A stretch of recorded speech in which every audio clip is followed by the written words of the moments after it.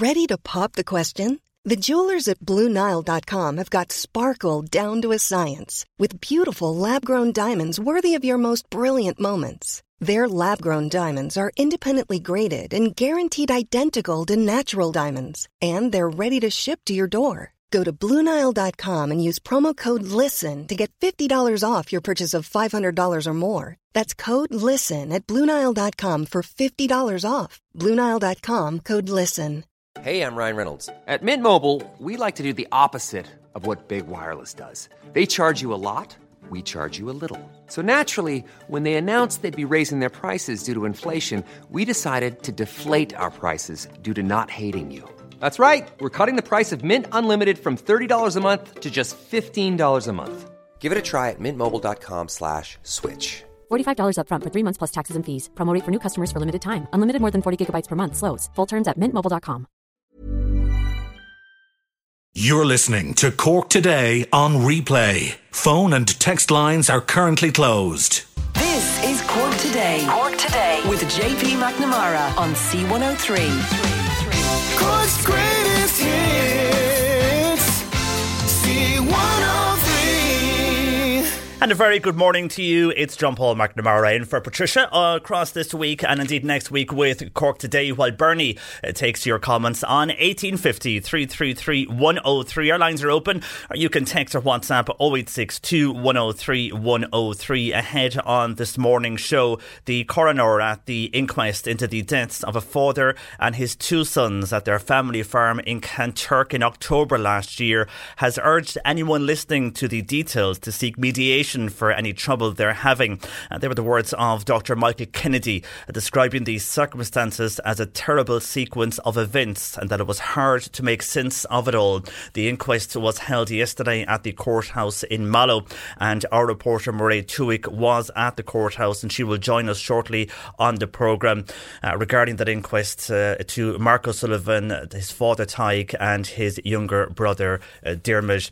And we were speaking earlier on the Breakfast Show with Ken. We were previewing the programme about electric cars. A lot of people already in touch with us with their views on electric cars. We'll get to those comments across the programme. But would you consider purchasing an electric car? Because sales of electric cars have doubled as more people are interested in either going hybrid or going fully electric. And by hybrid, you have a choice of usually petrol or electric in your car or whatever you are buying, SUV.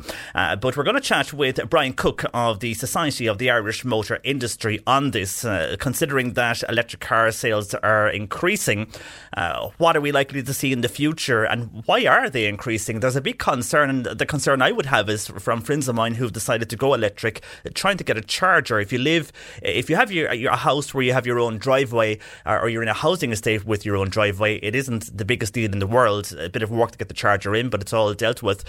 Whereas if you're in a housing estate where your parking space might be a 30 or 40 second walk away from your home and your front door, that's where the problem is coming into for many, whereby there's no wires underneath. They have to go digging up. It can cause disruption to others. And then if you get an electric car, your neighbour decides does the whole thing have to happen again, or do you come to some agreement? People living in apartment blocks are having problems because in the majority anyhow of apartment blocks, you do lease the car space. You don't own it, you lease it. So they're simply saying, well, you don't own this and you can't dig through the car park and you can't dig on the wall to get this charger in because you don't own the space. And many property companies, they're either just turning a blind eye or simply just not progressing the way things should be into dealing with the situation. So people are finding it tough to get chargers installed depending on where you're living. I see a few texts from people saying they probably won't be able to get a charger because they live in rural areas. I would think if you live in a rural area, it should be easier because you will have your own driveway and more space. It seems to be those who are living in housing estates in urban areas could have problems getting those, just on the evidence that we have seen and I've come across over the last year or so. But I'd be interested to know if you would be interested in buying an electric car. If you're thinking of changing in the next few years, will you go fully electric or go hybrid? What's your view on that? Love to hear your thoughts. 1850 333 103, or you can text or WhatsApp 0862 103 103.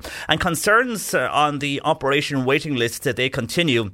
And this is for all age groups, but the advocate for the elderly here in Cork, Paddy O'Brien, he's really concerned because so many operations have been cancelled, especially last year during the height of the pandemic. And again, over the last 6 months, people have been told you are now back on the waiting list. They've got letters telling them they are back on the waiting list. And some now have got letters, in fairness, saying, you were on the waiting lists. Do you want to remain on the waiting list or do you want to be taken off? But people are still waiting 2, 3 or 4 years for operations like knee replacement, hip replacement, cataracts. We're going to speak with Paddy on that later in the show. And also on the programme this morning, this is something that is concerning a lot of people, and I think people who run hotels and restaurants are concerned over this and are just confused. The government, they have made an astonishing decision to give the green light now to outdoor parties of up to 200 people. And this is amid confusion over the Taoiseach Leo Varadkar's attendance at a party organised by the former minister, Catherine Zappone. Now, we dealt with this yesterday on the show and there was mixed views on this, but the shock announcement of these changes came just an hour after Ms. Zappone said that she was not going to take up this post that she was given, the special invite for freedom and expression post. This was after a week of controversy over Fine Gael, who were attempting to appoint her to this. And then the former children's minister, she was criticised over the role itself and the legitimacy of that role and how it all came about. But then when it goes back to what happened with the outdoor event, another significant development took place whereby the Attorney General, Paul Gallagher, who issued legal advice to the government, which opens the door for people now to hold massive outdoor parties within COVID guidelines. He gave this permission. That means that hotels, pubs and restaurants can now host private parties for up to 200 people outdoors. This is all despite concern among health officials over the Delta variant of COVID. And it also means that people who were looking and wanting to have birthday parties or other significant celebrations, and they could not do so. They were told, you can't have a large crowd in our beer garden. Everybody has to be seated and sticks to a table and all of that. They now can book those celebrations and book out entire beer gardens or outdoor areas for their guests, because the Attorney General's advice, it seems to directly contradict Fáilte Ireland. I mean, they have said in their guidelines that organised events were prohibited in hotels, restaurants and pubs, and that customers are barred from booking multiple tables. And we heard that yesterday on the show. But it's all changed because certain people attended this event in Dublin. And again, we had a few calls yesterday. One stands out from a lady who said that this just smacks of they can do it, we can't do it, and why everybody is trying to do their best within the guidelines. It's happened again. And it just shows, as that lady said to me yesterday, that people in a position of power, like An Taoiseach, like Catherine Zappone, you would think they would know better to go and organise something like this anyway. What's the rush to have a celebration? Why did they even need that amount of people? Why were they holding this celebration, or whatever they were holding, or whatever she was doing? Was there a need for it? I mean, should they have more cop on, considering what is happening across the country, considering all the guidelines, all the restrictions we have all faced over the last nearly 2 years at this stage? And yet they thought it was a good idea to have a hoolie outdoors in the back of a hotel. I mean, if you stop and think about it, who thought that was a good idea? I mean, none of us are planning major celebrations because we know of the restrictions. Anybody who has been looking to do something for family members or for loved ones have always said we'll have to hold off for 2 years or more, after everything is over, maybe next year, and we'll see, can we do something then? We'll have a quiet family meal with 4 or 5 of us at home, those living in the household. Weddings, we spoke yesterday to Wayne O'Donnell, and best of luck to himself and Jackie today. Wayne from Mallow, whose wedding was delayed, but yet people in power think it's okay to go on and have a party.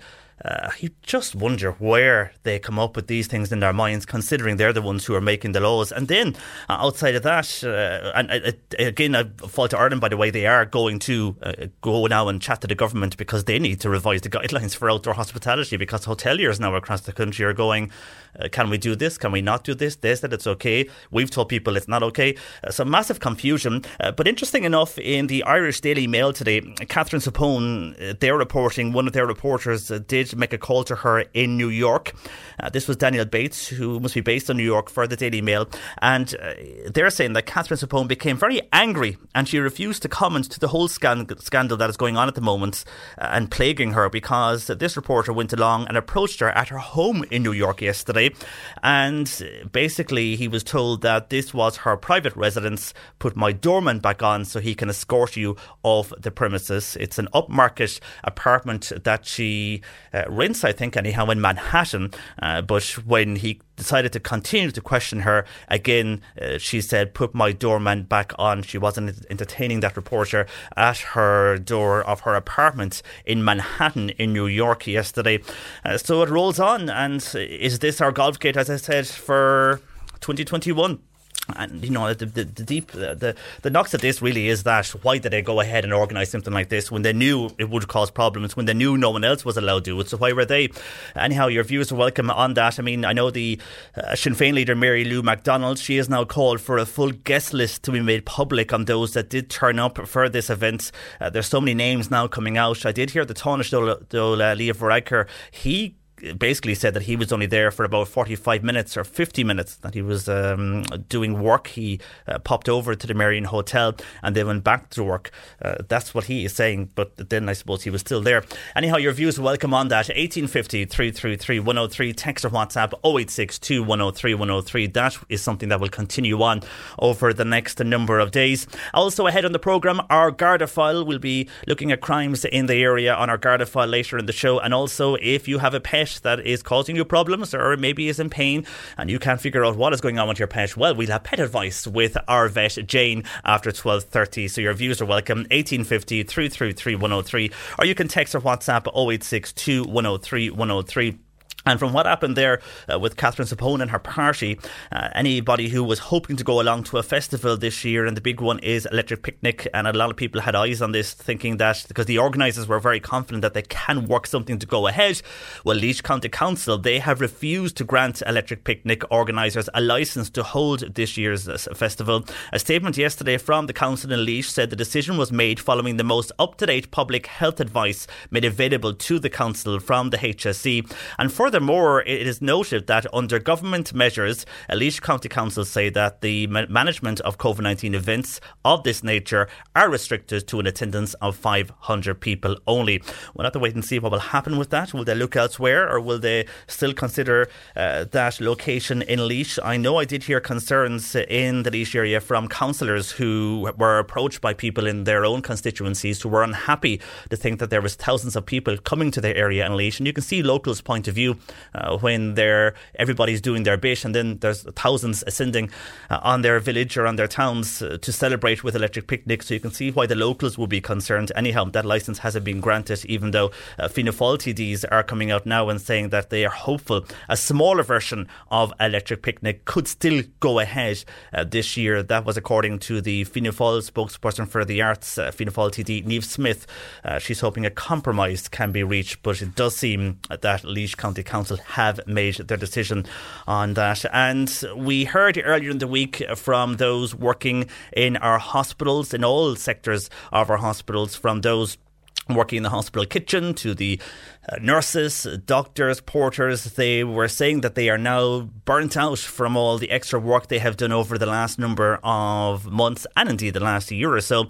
And because of that, a lot of people are finding it tough to take annual leave. We know the current situation in Bantry with consultants on annual leave, and everybody's entitled to their annual leave. But now we have a situation in Bantry, which is, I suppose, the HSE's, and it's not the staff's, and no one has ever said it's the staff's fault. It's the big boys' fault who haven't organised the annual leave roster, basically. But that has led to no admissions going into the hospital in Bantry. Well, now for those who are trying to take their annual leave or looking for extra leave for the health staff within hospitals, a voucher, cash payment or extra holiday leave will be demanded for healthcare staff. That's in recognition of their work during the pandemic. The health group of unions, they're going to meet with the HSE officials, and it's going to take place this morning within the Workplace Relations Commission. They will resume talks again, and this is to have some type of claim or compensation relaxation for members who continue to put in extra hours as they battle against the virus within the hospitals and trying to save the life of patients that are attending various hospitals and in ICU, and more so, I suppose, what has happened over the last year. A HSE spokesperson has said that they do intend on addressing the issue, but one worker, Fiona, who's from Cork and describes herself as a household staff worker in Cork, she said she's worked 6 days a week for months, and staff have been giving 110% for the last year and a half. She said all health staff should be recognised. So we'll have to wait and see what happens out of those talks, if health staff will be recognised for the work they have put in over the last number of, 2 years nearly at this stage. Lines open 1850 333 103, or you can text or WhatsApp 086 103 103. We're with you until 1 o'clock, and on the way next we're going to hear about that inquest that was held yesterday in Mallow into the deaths of a father and his two sons at their family farm near Kanturk last October. Cork Today on C103. Text or WhatsApp Patricia with your comment. 086 103 103. An inquest into a murder-suicide in North Cork has ruled 26-year-old Mark O'Sullivan was unlawfully killed, while his father Tig and younger brother Dermot both took their own lives. Our reporter Mairead Tuig was at the inquest at Mallow Courthouse yesterday and joins me. Good morning to you, Mairead. Good morning, John Paul. And just from the outset, some listeners may find this discussion distressing. Mairead, this was just a very sad and tragic day yesterday on what came out in court. I mean, the inquest, if we go through the timeline of the events in the inquest revealed how on the morning of the incident, Anne, the mother, woke to the sound of a gunshot. Absolutely, John Paul. Yeah, so I suppose just going back to the evening before that, on Sunday, October 25th, and the late Anne O'Sullivan and her son Mark, they returned to the family home, and Dermot and Tig came in after 10 minutes after they returned. She said, there was a tension and the kind of a coldness between them. Dermot and Tig left in Tig's car and went to bed around 8 p.m. And as you say, on the morning, that was the bank holiday Monday of the October weekend. I suppose just to say why they returned home the Sunday. So Mark and Anne, they'd been in Dublin because Anne was receiving surgery because she'd been diagnosed with a terminal cancer, and she was having surgery as part of her treatment. And when they returned to Cork, they'd stayed with her cousin for a number of days, and Anne was anxious to get home, so that's why they came home the Sunday. And as you said there, that around 6 a.m. on Monday, October 26th, Anne told Gardaí that she'd heard movement and thought it was early for a bank holiday. She got up, she put on her dressing gown, her shoes, and she went out of her bedroom and she saw Tig and Dermot with guns, and they were facing into the bedroom where Mark was. She asked them what had they done, and they each left off another shot. Now, in this incident, Mark was shot 7 times. It's a dispute involving a will, and Anne O'Sullivan wanted to split the farm between her sons, but Dermot wasn't happy with this, the younger son. He felt that he deserved more. So Anne went to get her phone back on the morning of the 26th after what she'd just seen, and Dermot took it off her. She said that they seemed agitated, and she noted that they had normal clothes on. Now, all of this information was made, John Paul, in statements to Gardaí in the days after these tragic events. And then Dermot and Tig, they both left the farmhouse. Before Anne left the house, she told Mark, hold on, I'm going to go and get help. He was on the floor, she said, with blood in him, and there was slime around his mouth. So she went out to the gate. It had a new lock on it, and she saw Dermot and Tig. They were outside the gate. Dermot was banging something on the ground, something which she believed could have been the phone. So she went back to the house, and what she did then, she went to the side and out through the fields to go to her neighbour's house, and she stayed in by the ditches to stay out of sight and to protect herself to get to her neighbour's house. Now, I suppose, Anne and Tig, they got married in Rome in 1993, and Anne said that Tig's view of the future included watching their kids get married and have kids of their own. So Anne reached her neighbour, Anne Cronin's house. That was around 7 or 7:30, and Miss Cronin, the neighbour, said, they were then fearing for their own safety because they just heard what had happened down at Raheen, and they were unaware of the whereabouts of Dermot and Tig, but Anne O'Sullivan didn't believe that they had followed her up there to the neighbour's house. They contacted the emergency services, and before the Gardaí arrived at the scene, they heard at least one gunshot. So I suppose going back to that day, October 26th, and I remember covering it on the news desk on the day, and there was a media blackout for most of the day, but it came out after that Gardaí found Mark's body in a bedroom of the farmhouse. That was just before 12:30 p.m. because they were unaware of the whereabouts of Diarmuid and Tig, and they knew that they were armed. They couldn't enter the house until they knew it was safe to do so. And the bodies of Tig and Diarmuid were found just over an hour later, and they were found in a field around 500 metres from the family home. And they both, as you said at the outset, John Paul, they both had self-inflicted gunshot wounds. And now Assistant State Pathologist Dr. Margaret Bolster was at the inquest yesterday. She'd conducted the post-mortem examinations on the bodies of the three men, and she gave her evidence. And I suppose a letter was found in the pocket of Diarmuid's jeans, and there was a letter found in Tig's jacket pocket. These were both addressed to Anne. Now, these were not read in court yesterday, but there was an unsigned letter. It was found in a pharmacy bag. And Forensic Science Ireland, they looked at it and they said there's strong evidence to suggest that it was written by Mark, and that letter was read into evidence. So in it, Mark said that he no longer felt safe at home and that Raheen was no longer a safe haven. He said that Diarmuid, who's his younger brother, had said that unless he was given the land, he would commit suicide, and that he told him that there would be no lights on in Raheen ever again. He said that Mark said that he could overcome comments about his weight and skill set, but that he could not overcome threats to himself or his mother. Also in court yesterday, Mark's friend Clara Lucy, they met through work. She said that he was intelligent, that he was funny, and she said as well that he was doing the Green Search. So I suppose there's a lot of people who are aware the Green Search is what you do if you're taking over a farm and, in order to get loans and all the rest of it. So she told of how on October 10th last year that Mark told her of his fears that his brother and father would kill him and make it look like suicide. And he asked her to show their messages to Gardaí if his body was ever found. And she did stress yesterday that Mark was definitely not suicidal. Now, I should go back there, I suppose, to the Assistant State Pathologist, Dr. Bolster, and when she was going to give evidence, the coroner, who's Dr. Michael Kennedy, that anyone here, it's a very distressing day, and if there's anyone wants to leave and not hear, I suppose, the detail of this, because it was quite, shocking to hear. Yeah, it is quite shocking what came out. I mean, I know there was reports on that week in many of the papers when it was happening, but the inquest really, it comes out with the facts of investigation. And also, when you mentioned there about the letters, the statement read out to the inquest yesterday from the mother, the late Anne O'Sullivan, who was the sole survivor of the incident on that farm near Kanturk. I mean, in that, and as you gave the timeline of events there, it was quite obvious she was aware that Mark had said he was afraid to stay at their home over what was described as a breakdown in the relationship between his father and his brother.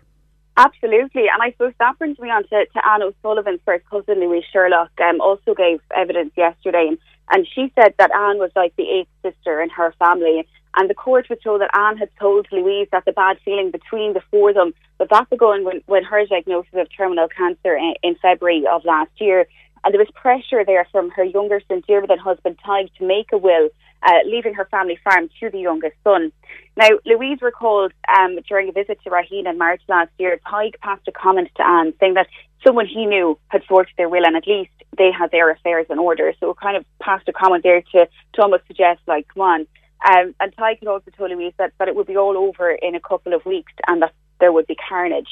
Now, Anne and Mark, as I already mentioned, they'd moved in with Louise following Anne's surgery in Dublin. On October 13th last year, Louise took her concerns about the situation to Kanturk Garda Station. She looked for advice.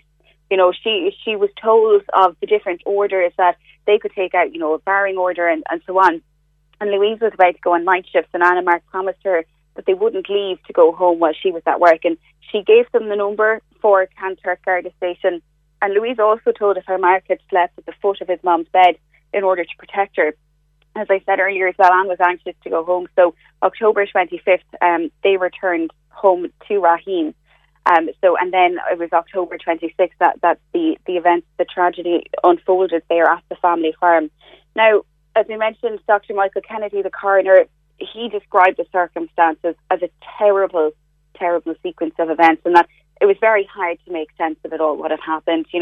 He extended his sympathies to all of those impacted, including the community of Asalas in Kanturk. And he also said, John Paul, that, anyone listening to this, anyone listening this morning, anyone reading about this in the news or looking at it, seek mediation for any trouble that they're having. And he made that appeal yesterday. If you're taking in the circumstances of this tragic situation, and if you're having trouble, to seek mediation, and he made that call. And the jury also made a recommendation at the inquest yesterday.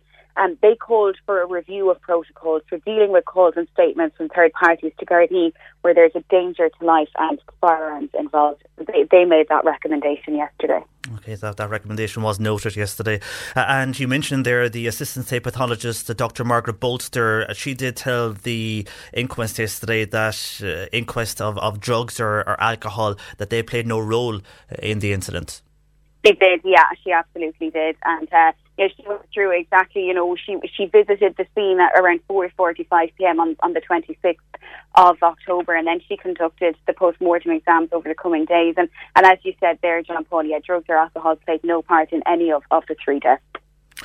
Okay, well, I'm very conscious of the family, the wider family that are still living in the area, and cousins and friends of the deceased. So our thoughts are with all of you this morning, and indeed the entire area of Castlemagner and Kanturk. It's a very, very difficult day in court yesterday, and hearing what was coming forward out of that inquest with Mairead. Thank you for joining us this morning on the programme. Thanks, John Paul. That is our reporter, Mairead Tuig, who was at the courthouse in Mallow yesterday. And helplines are available if you have been affected by this report. You can contact the Samaritans on 116 123, Pieta House on 1800 247 247, or text the word HELP to 51444. Alone can be contacted on 0818 222 024. And Aware on 1800 80 48 48. Leishin's House are also available on 023 88 88 888. We have those details here. If you wish to contact us, we can pass them on to you. Cork Today on C103. Call Patricia with your comment. 1850 333 103. It might surprise many, but sales of electric cars have doubled this year in comparison to the same period in 2020. Brian Cook is Director General of the Society of the Irish Motor Industry, and he joins me this morning. Good morning to you, Brian. Good morning, John Paul. And thanks for joining us. It's good to know that the motor industry is bouncing back from a disappointing 2020. Many people that managed to save some money anyhow across that year are investing in new cars, and it seems many are going electric. Yeah, look, I think July certainly is probably the first really positive month we've had in a couple of years. So I think we're fortunate with the pent-up demand and the savings, as you've outlined there. We have seen dealerships busy for new and used cars over the last couple of months. So that's very positive. And the most noteworthy piece of it is, as you mentioned there, is electric vehicles. We've doubled the numbers. We've doubled the market share. It's very new technology. It's exciting technology. But it's people are starting to embrace it now, and not just in Dublin, where I suppose most of the sales had been up to now. It's countrywide. Like Cork accounts for 10% of the electric vehicle market so far this year. So I think that's very positive. We're all trying to improve our environmental footprint, and I think people buying newer cars, not just electric vehicles, but newer cars, whether they be diesel, petrol, hybrid, in particular electric cars, will improve their environmental profile by doing that. And it does seem that people are going electric and thinking of that. And as you mentioned there, here in Cork, we have seen shopping centres with new charging points. A lot of the existing petrol stations are also including those on their forecourts. But the one thing that many people have a fear of is, for long journeys, if you're going on a staycation, if you have to turn off and find one, they may not be everywhere in the country, but also it's people who are living in housing estates. This is the big problem we have come across. If your parking space is not outside the front door, if it's a 40-second walk away, or apartment blocks where you lease your space, they're simply more or less saying no to installing these charging points, or there's a big upheaval in the housing estate. Do you think that will have a knock-on effect? Because that is what is turning many of our listeners off this morning. Yeah, there's no doubt range anxiety is a huge issue out there. The newer cars have actually got very good range, up to 500 kilometres. But even with that, people need to be confident that when their fuel is low, just like they are with a combustion engine car, they can go to a petrol filling station, that they do have access to refuelling. I think it's interesting. I think the Minister for Housing, Darragh O'Brien, announced yesterday not just on new builds, but they're going to put in a consultation on estates that are already there for installation of charging points. I think that's hugely important. I think in the major cities, you mentioned shopping centres, and even on major streets and in petrol stations, there's a commercial viability proposition to people setting up charging points. But for a large swathes of the country, particularly in rural Ireland, that commercial reality is probably a number of years away. So I do think the state needs to intervene. The state has supported this project from day one, and I think it needs to intervene in its national development plan or in its infrastructure plan to putting charging points in strategic places so people are comfortable when they're doing their daily commute or their monthly national travel. Yeah, as you say there, the state is encouraging this, but unless the infrastructure is in place easily, I mean, everything these days, Brian, you'll be aware, is made with less hassle. People don't want to do too much these days if it goes out of their way. So if you have to move yourself at 9 o'clock in the evening to go and charge your vehicle, that could take 30 minutes. It's not really going to work in the long term. So they really are going to have to do something now. It's going to be too late if they start implementing something in 2028 or 2029. Yeah, no, John Paul, you've hit it in the nail on the head there. The more we can do now, the easier it will be to roll out electric vehicles, because the more electric vehicles we can get into the fleet today, that will create a second-hand market in 2025 and 2026, and that will just encourage the whole electric vehicle project. And if the government can invest today, which they should do, and they have done today, to think in person, if they can put that investment in place now, then that will give a lot of comfort to people. It will give them confidence in buying electric vehicles. And as I say, it will just make things much easier, as the decade goes on, and we'll have more electric vehicles than we otherwise would have had if the investment isn't made. And you mentioned there regarding the batteries and the range improving in them. How long can a battery last for an electric car? Do you know? Well, it's hard. It's hard to say. I think most of them, they have a warranty of 7 or 8 years, but I mean they will last beyond that. And if one of the things about electric vehicles, like any car, they need to be maintained, and if they're maintained properly and used properly, you will get a longer life out of the battery. So I'd say we're only learning on how long the battery lasts, but I think if you notice, most manufacturers commit to at least 6 or 7 or 8 years. So that's the minimum amount of time you would expect a battery to last. Yeah, and William and Glanmire, then, if you do need to replace the battery, are they expensive to replace? Is there a major cost? Are we that far in as yet? Yeah, well, no. At the moment, batteries are a hugely expensive part. There's an issue regarding to the raw materials, so they are expensive to replace. You would hope, though, by the time most people are coming to actually, if they ever have to replace the battery in the car, it will be 7 or 8 years away, and by that time the supply should have improved, the technology should improve. So I think the cost will come down. It's like with any new product, the initial cost, the research and development, and all that actually adds to the initial costs. But as time goes by and as this technology becomes much more commonplace, the prices of the cars and of the batteries will actually reduce. So hopefully by the time someone finds it necessary to replace a battery, that cost will be much reduced. And do we have any average price at the moment on how much it is currently if people were looking at changing a battery? Well, I don't. There isn't really a market for it at the moment, because I think, as I say, most of the cars are very new, and batteries haven't had to be replaced. So I think we'll only discover that, John Paul, as time goes on. Years. Yeah. We mentioned hybrid there. Now, those models are becoming very popular because it's the combination of either petrol and electric. So with electric itself growing, this is something and a market that will see improvements in over the next number of years. So would you recommend for people, if they are thinking of changing and they're still looking at diesel or petrol, to consider hybrid if they're not 100% sure on electric? Yeah, well, I think what everyone needs to do, when you're making a big, purchase like a car, whether it's a new car or a used car, you have to see what will actually suit your driving needs. And for many people, it will still be diesel or petrol. But certainly, we've seen if you add the electric vehicles, the plug-in hybrids, and the conventional hybrids, they account for nearly a third of the new car sales so far this year, and they're a very important piece because once people experience the driving on a battery, particularly in towns and in cities, it's actually really enjoyable to actually drive. It's a nicer drive in many cases than a combustion engine car. So I do think they are an important stepping stone. And I think the important thing is that we embrace all technologies. I mean, even diesel has come down significantly in emissions over the last 10 years. There's going to be more improvements in them. So for people who are still doing big mileage or who are required to carry big loads, diesel will still be important. But I do think hybrid technology, whether it's plug-in or whether it's conventional hybrid, are an important stepping stone for many people, and it will give them the experience of driving a car on a battery. And a lot of listeners are worried that as we are going electric, and that is the way it's going to go, could you see from your own industry changes in the pricing of petrol and diesel at the pumps? I mean, is that something that could increase, not to force people, but to sway them more on a hybrid or going fully electric? Well, we know like carbon taxes are going to be increased over the next 10 years, and I think each year it's going to add probably 2 or 3 cents to a litre of diesel and petrol. So the price of diesel and petrol is going to increase over the next 10 years in terms of taxation. On the other hand, new internal combustion engine cars are much more fuel efficient than even cars manufactured 5 years ago.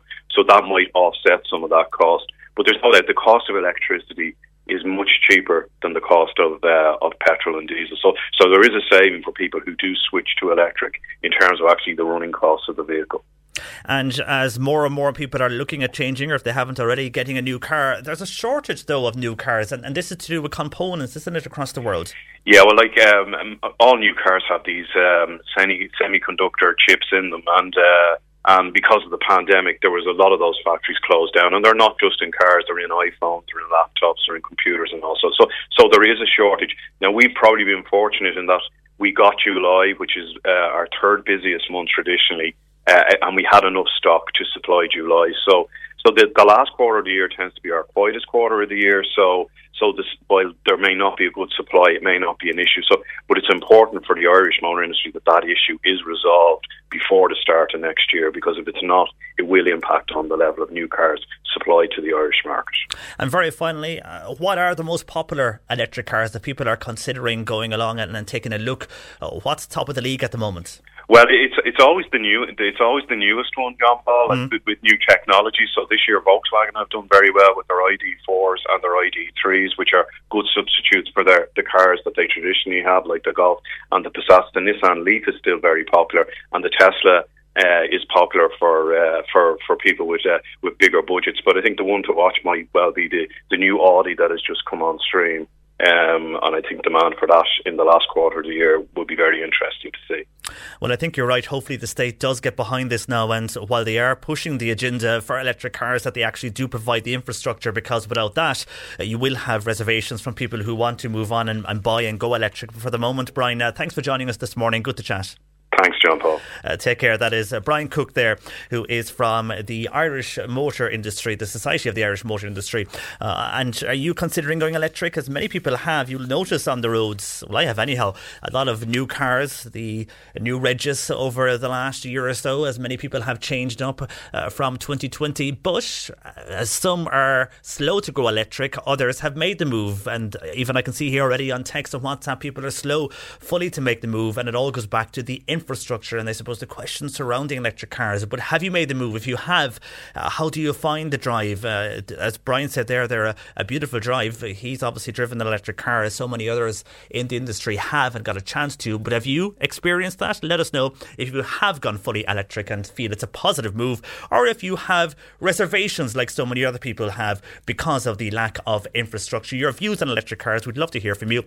You can call Bernie 1850 333 103, or you can text or WhatsApp 0862 103 103. Very good morning to you. It's Cork Today with you until 1. Your views are welcome. 1850 333 103, or you can text or WhatsApp 0862 103 103. And earlier in the programme we were discussing electric cars, and would you consider purchasing an electric car, because sales of these have doubled over the last year and people have concerns about going electric fully globally because of the lack of infrastructure across the country.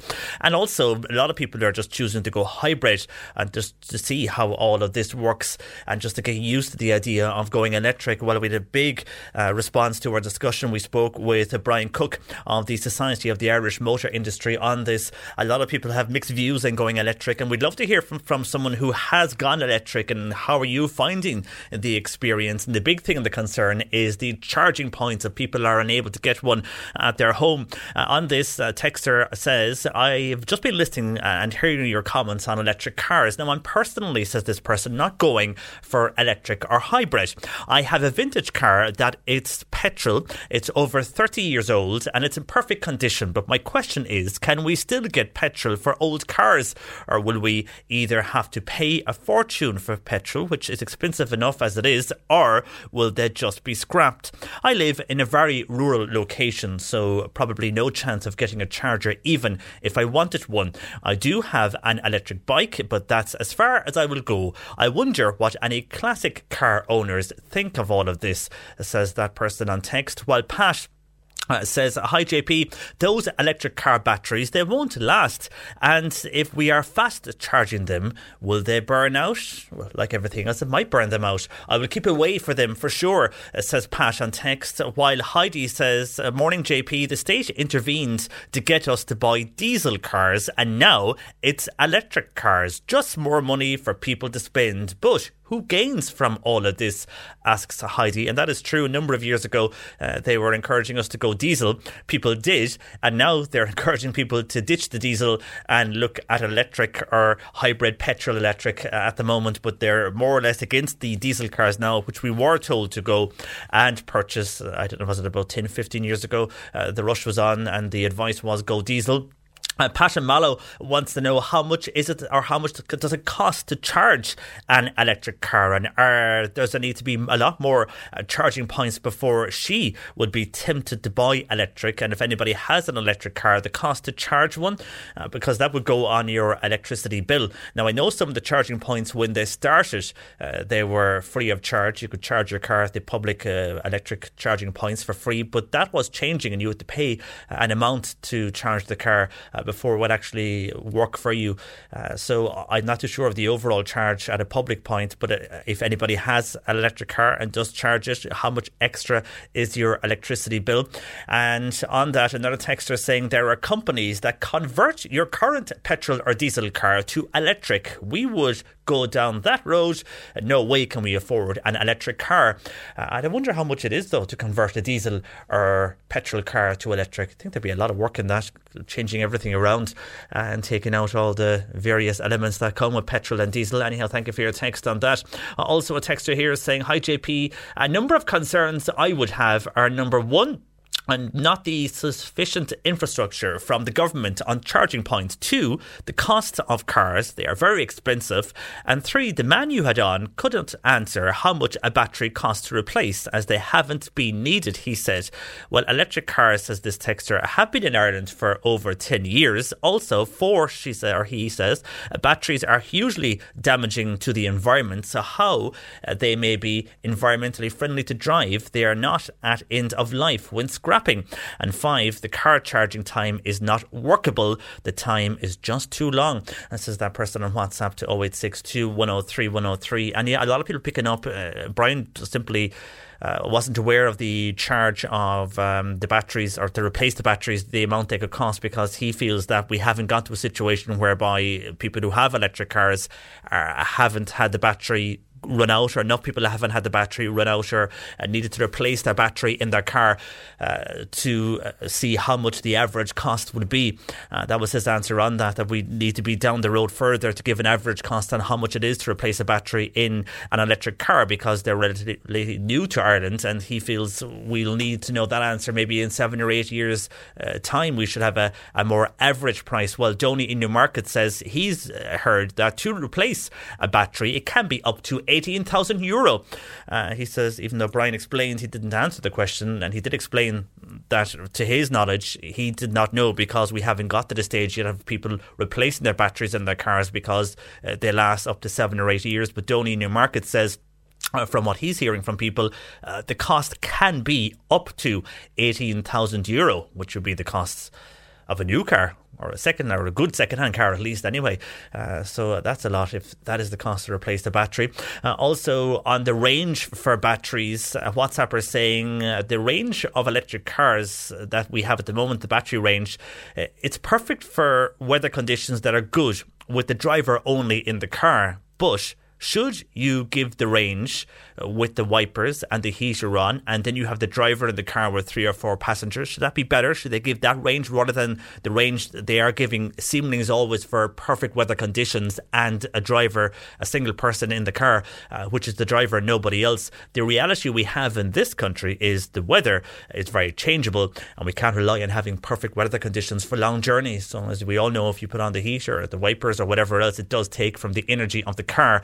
And when they give the battery range and say it can do so much or travel so many kilometres, are they taking into account that you could be travelling on a day like today if you come across a downpour? If temperatures drop, you're going to put on the heater, and that all has to be taken into account. There's just some of our calls and texts, people's views on electric cars and going electric. And if you have gone electric, let us know how it's all working for you, the costs and what they are like to drive. 1850 333 103. Bernie taking your calls this morning. You can text or WhatsApp 0862 103 103. And the phone scams, they continue. We've been mentioning this for the last number of years, but this week again, there was an increase in calls, and they always seem to be on a Wednesday for some reason. This when the calls kind of really increase to certain areas of the country. And we had a lot of calls from people yesterday who did receive numerous scam calls. Here's another one from a person who says, well, just to warn people on this one, this person received, she's been getting calls from the end of July from 9 various mobile phone numbers. They all start with 086 and the last 3 digits are always different. Now, she does press the button on her phone to report them as spam. But yesterday at work, her colleagues got her to answer one of those calls just to see what the scam was. It was an automated computer with a female American voice saying that they're looking up my details and looking up my convictions that were found against my name.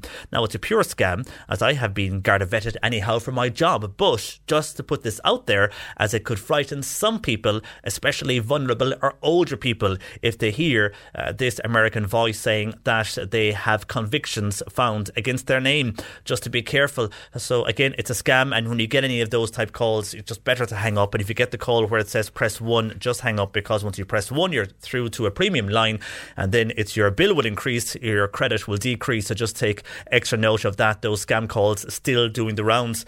They are causing problems though for many people who were trying to ring people because now no one's answering their phone. So text messaging is becoming, or WhatsApping is becoming the new thing now, as people are just evading these scam calls at the moment. There's so many of them doing the rounds, and so many coming from Irish mobile phone numbers on cloning numbers as they do. But just to make people aware of that, that's a new take on the scams going around, saying that the convictions now are being found against you by an American female voice computer automated. But just to be aware of that and let people know of that as well. And here's a nice one. It's an act of kindness, and this is from Valerie. Valerie was in Aldi in Charleville a few days ago. Now, Valerie is a diabetic and her blood sugar levels were low. So Valerie was in the store and she had forgotten her purse, and she was buying a banana and a sandwich. And the lady in front of her in the queue helped her out. She obviously realised that Valerie had not brought her purse or mislaid her purse and could not purchase the banana and the sandwich, which maybe unknown to that lady, Valerie needed that because of her blood sugar levels. The lady in front of her name was Jackie. She helped her out by paying for the actual sandwich and the banana. It was much appreciated, as Valerie needed the sugar. So whoever Jackie is, and you were in Aldi in Charleville over the last few days, well done to you. What a great gesture and a great act of kindness. And Valerie passing on her thanks there in Charleville. And the Olympics, big congrats to all our Olympians. I know we spoke earlier in the week to Paul O'Donovan and Fintan McCarthy winning gold. We heard from Emily Hegarty also, and so many more athletes from Cork competing and doing so well in Tokyo. Just to give a mention to a number of them, and we will hear later from the family, and this is another success story out of Dublin, but it's the family of Kelly Harrington, and she now will fight for gold on Sunday morning. But just to give a mention to a number of other athletes that are taking part, and I will mention all of them, but one is Alex Wright, and Alex Wright is going to be competing tonight, and a text in here to wish him all the very best tonight. That's coming in from his neighbours at Connolly Avenue in Mallow. And Alex Wright, he's going to go and in the 50k race walk. Alex is from London, but he has been living in Mallow while training with Rob Heffernan for the Olympics in Tokyo. So all in Connolly Avenue in Mallow, wishing Alex the very best for later tonight. And we will give a mention to the other athletes from Cork who are competing in the Olympics, still to compete, and those who have taken part over the last number of days. And we'll also catch up with the family of Kelly Harrington, who has got silver anyhow, but could fight for gold. A success late overnight, and we'll hear more from them later in the programme. Your views are welcome. 1850 333 103. Bernie taking your calls. Text or WhatsApp 086 103 103. On the way, we'll speak with the advocate for the elderly here in Cork, Paddy O'Brien, as concerns continue to grow over the operation waiting lists, which are increasing here in the Cork area. We'll speak with Paddy next. C103 Jobs. On today's Job Spot, we have opportunities which include household and healthcare assistance required for the Brookfield Care Centre in Liam Lara. You can email your CV to hr@brookfieldcc.ie. And sales assistants are wanted for a jewellery shop in Killarney. Call Sarah at 064 66 36 899. And school bus drivers are wanted for the Skibbereen, Rosscarbery, Baltimore, Ballydehob and Skull areas. Call 087 84 088 08 for further details. You'll find these jobs and more online now. Just go to c103.ie/job. You're listening to Cork Today on replay. Phone and text lines are currently closed.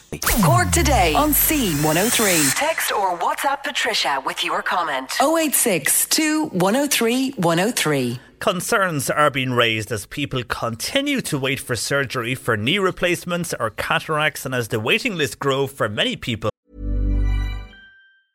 Mother's Day is around the corner. Find the perfect gift for the mom in your life with a stunning piece of jewelry from Blue Nile. From timeless pearls to dazzling gemstones, Blue Nile has something she'll adore. Need it fast? Most items can ship overnight. Plus, enjoy guaranteed free shipping and returns. Don't miss our special Mother's Day deals. Save big on the season's most beautiful trends. For a limited time, get up to 50% off by going to BlueNile.com.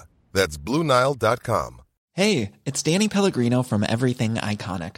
Ready to upgrade your style game without blowing your budget? Check out Quince. They've got all the good stuff, shirts and polos, activewear, and fine leather goods, all at 50 to 80% less than other high-end brands. And the best part? They're all about safe, ethical, and responsible manufacturing. Get that luxury vibe without the luxury price tag. Hit up quince.com/upgrade for free shipping and 365-day returns on your next order. That's quince.com/upgrade.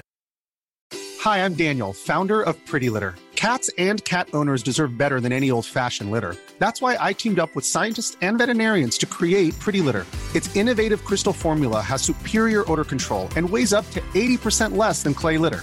Pretty Litter even monitors health by changing colors to help detect early signs of potential illness. It's the world's smartest kitty litter. Go to prettylitter.com and use code ACAST for 20% off your first order and a free cat toy. Terms and conditions apply. See site for details. They're becoming frustrated. Many elderly say they have no quality of life. An advocate for the elderly here in Cork, Paddy O'Brien, joins me. Good morning to you, Paddy.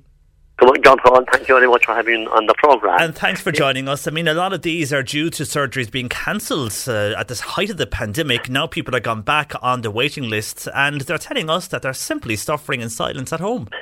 Well, the situation is this, that many of these people, even prior to COVID-19, were already on waiting list for years. And I find it very, very difficult to understand why a person has to suffer so much.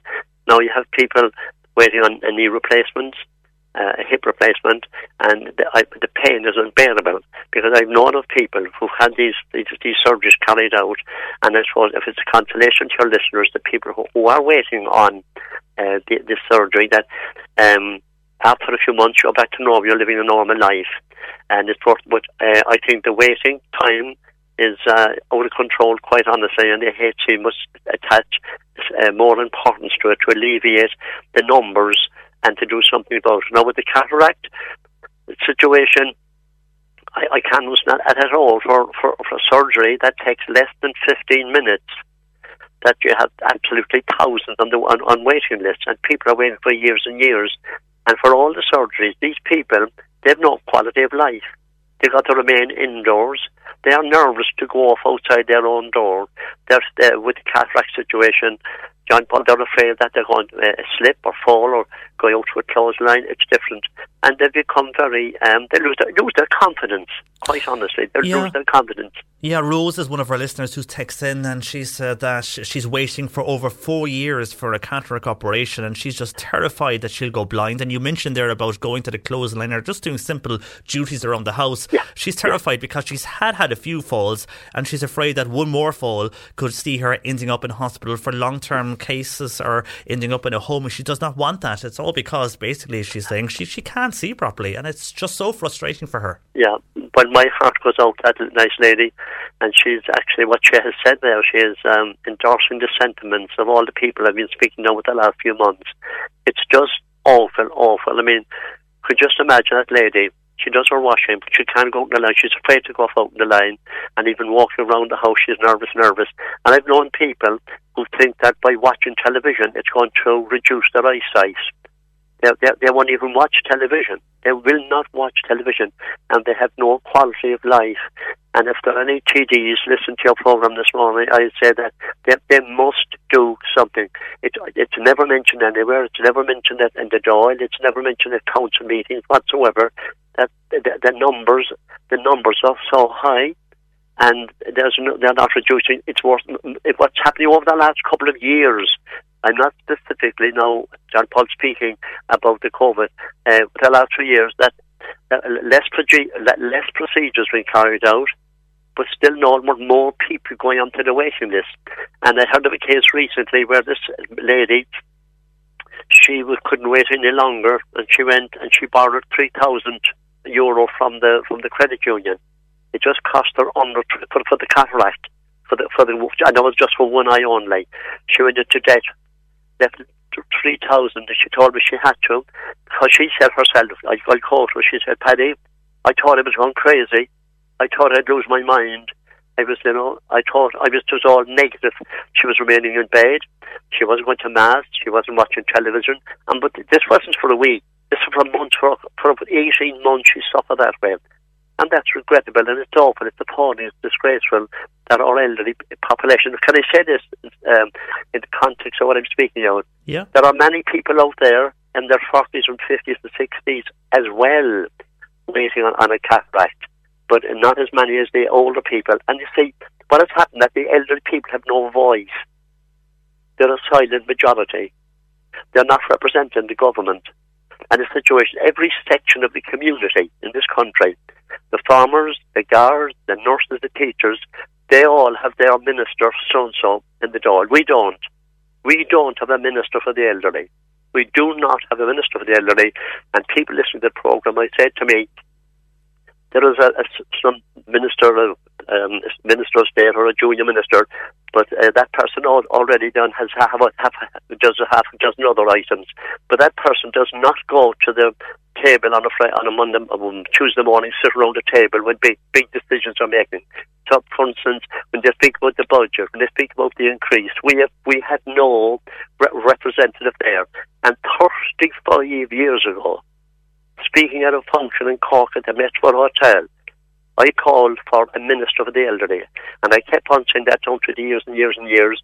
And some years after, we spoke about a junior minister, and I will have to say this, that one of the best junior ministers or Minister for State for the elderly was a man from Clonakilty by the name of Jim Daly.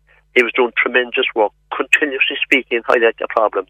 And I think that if we had a minister for the elderly, representing everybody over 60 years of age, the situation would be different, completely different. We wouldn't have these rates because we have a voice. And I repeat myself when I say we are a voiceless, silent collection of our community, and this is why people are suffering at this point in time.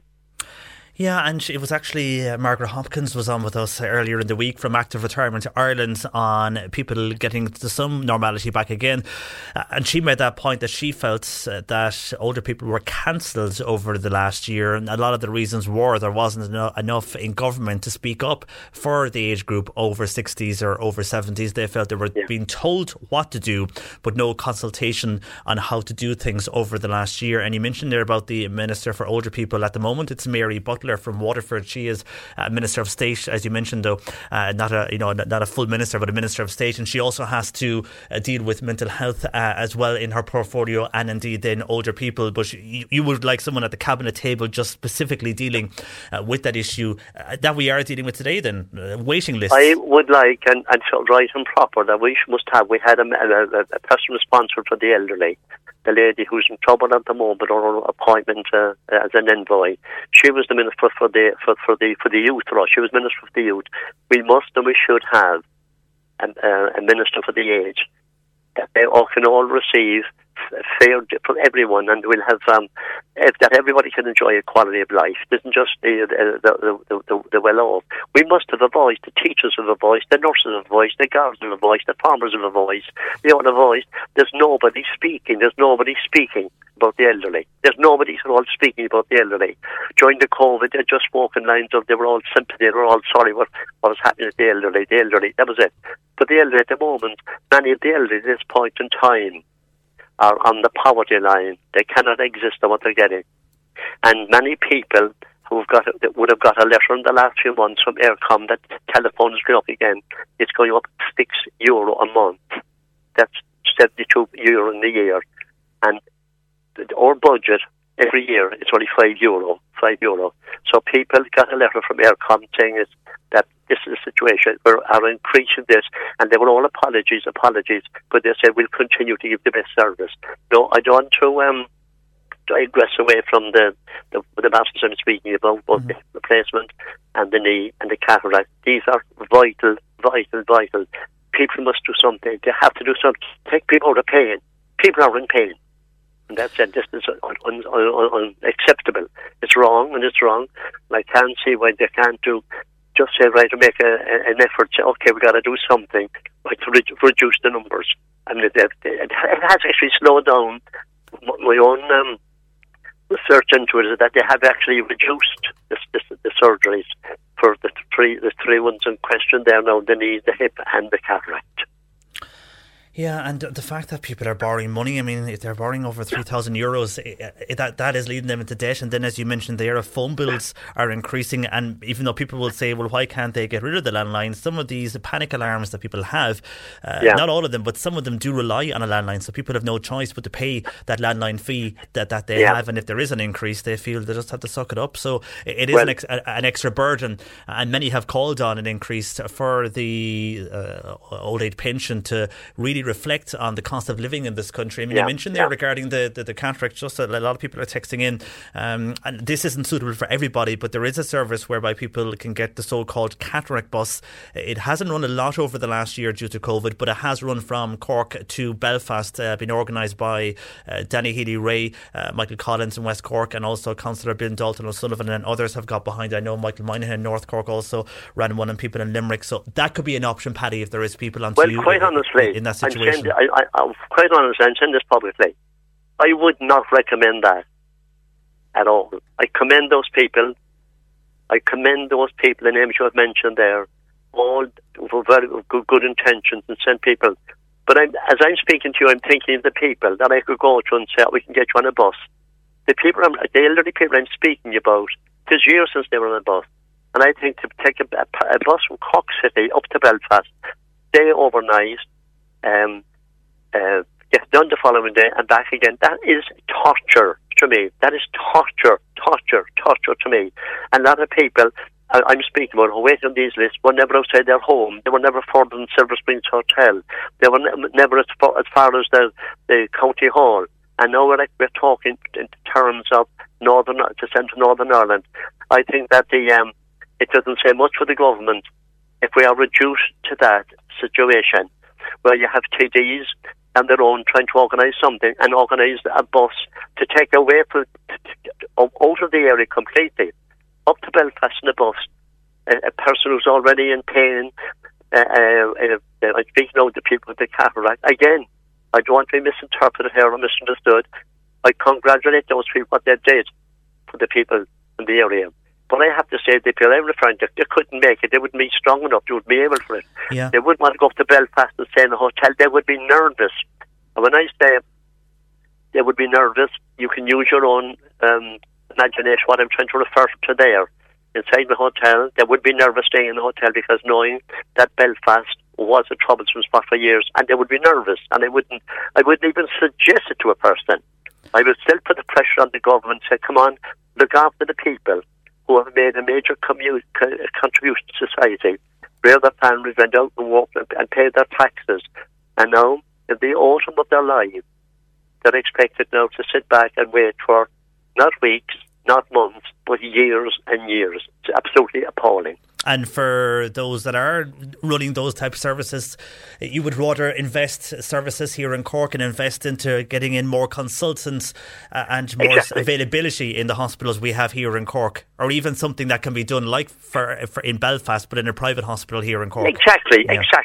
That's it now. Again, and I'm saying it for a reason, but the third time, I know Deputy Michael Collins and Deputy Moynihan, they're all great people with a genuine interest in the elderly people, and I commend them for it. But I wouldn't recommend that to people at all, the people I'm referring to. So, and the men are older people, and going on a bus would be tough for them. It would be painful to them. It would be a frightening experience for them, that they'd be away from home, staying in a hotel in Belfast. Belfast's a lovely place. I've been there lots of times.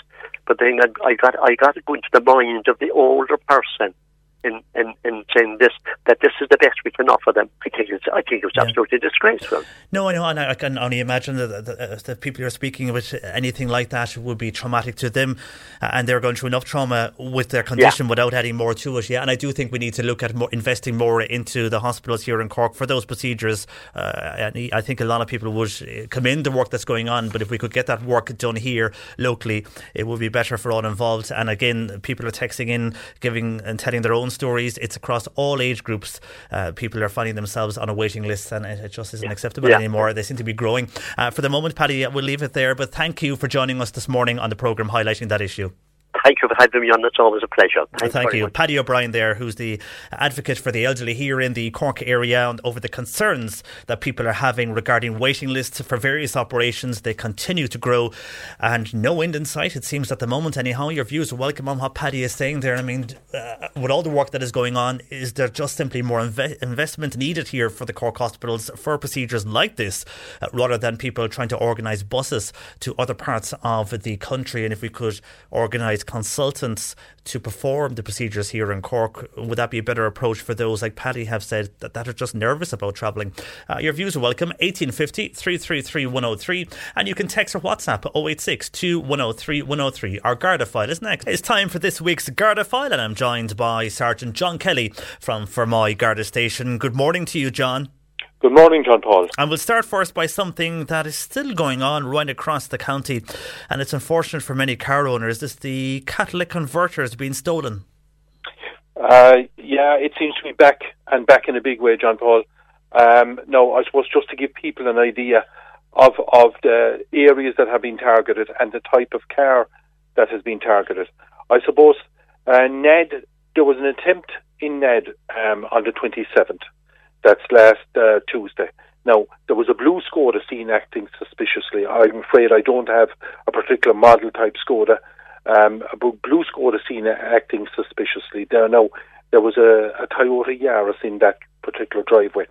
Now, from an area, I'll give you 5 separate incidents. Youghal, the 28th of July. Milford, the 29th of July. Churchtown, near Mallow, 29th of July. Effin South, which is a part of Effin that's actually in the Charleville area, on the night of the 30th, 31st of July, and Ballyclaw on the 31st of July. Now, in all cases, it was an old model Toyota Yaris that was targeted. And when you consider that the replacement of a catalytic converter could be maybe 650 or 700 euro, I mean, that could be more than the price of what the car is worth, particularly when you consider if your car is a 99 or a 00 or a 02. It seems to be the older model of Toyota Yaris. Now, they were always popular with those steel catalytic converters, but it seems to be exclusively at the moment what seems to be taken. And it's quite likely that there is a bit of homework done in advance, that they already know the location, say, of the cars, and then on a particular night come and maybe do 2 or 3 in the same general area. But as I say, a considerable amount of inconvenience, you know, in some cases, as I said, the car may be a write-off as a result. So I just say to people who have that particular make, the older model particular Toyota Yaris, just make sure that you have as safe as you can as regards where you keep them, reverse them into the driveway to the door, and just as well that if you have a couple of friends in the area, just tip them off that your car might be a target for those people, because as I say, it's the precious metals contained within the catalytic converter that make them a target, and the price of that rhodium and palladium is literally gone through the roof in the last 12 months again, you know. So just be extra careful, and also be extra careful. We'll talk about scam phone calls in a while, but these are scam callers physically calling to homes, and they're looking to see if you want your gutters of your house cleaned. Yeah, we had one there last Wednesday in Fermoy, targeted an elderly lady. Now, we believe the vehicle involved was a green-blue Citroen Berlingo van. There was a ladder on the roof. One guy never left the van. He stayed in the van. 2 fellas in their early 30s, dressed in black, called the house and tried to do a deal with the lady. She was, unfortunately, was taken in by them, and there was an agreement made to pay €100 to clean out the gutters. But they went into the house, and it looks like they stolen an envelope with some couple of hundred of pension money in it as well. Now, in conversing with them earlier, she got an indication that they could be from the Killarney area. Now, we have had scammers in the past, quite a few operating at the Guttering scam that have been genuinely operating from the Killarney area. So, look, I'd make a general appeal for people, you know, if you have callers on spec calling to do guttering or any odd jobs like that, clear them. Don't let them in. Don't answer the door. Just get rid of them, because you're likely a target to be scammed. And you know, it seems to be the same thing as well. Elderly, stroke, vulnerable people are being targeted with this scam, and it's easy to see the lockdown is over. They're back on the road, and that brings me to another thing, and that happened below in Klein, where PaySafe vouchers. This individual appears to be he appears to be what I would describe as a non-national travelling criminal. Called, and he basically would have tried to get PaySafe vouchers over the counter in a supermarket by passing over €250. He looked for €300 in PaySafe vouchers. The person working indicated to him, well, you know, you've only €250 there. So he passed back out the money to him. He says, I need to recheck that. And obviously, it is like the 3-card trick at that stage. He withdrew, he got his PaySafe vouchers, but when he passed in the 300 to her, having counted it out in front of the lady working there, he deducted 150 from the from the money. So he had his 300 in PaySafe vouchers, and he had the 150 as well. So in total there, he had made 150 from the scam. But it's a scam that, as I said, we believe this particular guy is one of a number of travelling criminals that could be targeting shops throughout the region, you know. So it's for people just to be aware of that. And just to advise their staff that could be happening, and just to double check everything before handing over any vouchers over the counter. And something else you want to highlight, John, and this is diesel taken from a tank in a farmyard in Carrignavar. That's correct. There was 500 litres of diesel stolen, and it was stolen very early in the morning. We're talking about 6:15 in the morning of the 27th of July last. Now, between 7 a.m. at 9:15 a.m. up the road in Glenville, there was a house that was under construction that was targeted, and there was a generator and some tools taken from that. Now, we believe those particular criminals were travelling in a silver vehicle. We don't have any make or model, but we believe there was damage to the front bumper of that car, and that there was no front registration plate on the car either. Oh, so that's kind of unusual that they wouldn't have a front reg plate. And if you saw a car without a front reg plate, you would be thinking, first of all, that it's suspicious. You would be attracted to it. It may be that they hit the ditch at some stage beforehand, because I think there was a couple of branches stuck in the bumper as well. It was mentioned, by one of our callers. So again, if you have seen that car, or indeed the other couple of cars that we gave out there today, was that blue Skoda from the NAD incident with the catalytic converters, and a green-blue Citroen Berlingo van, ladders on the roof that could be doing attempting to do guttering in the area, The phone calls, John Paul. We've been inundated with calls over the last number of months, and again this week. And the calls, John, they're from numbers. They're very similar to your own numbers. The last 2 or 3 digits are different, but then it's a scam. Exactly. I've had forwarded myself over the last 2 days. Again, exactly as you describe it. The 086, in my case, an 086 number, but the first four digits were exactly my own, what's in my own number, and the last three were different. You answer the call, and it's the usual recorded number again.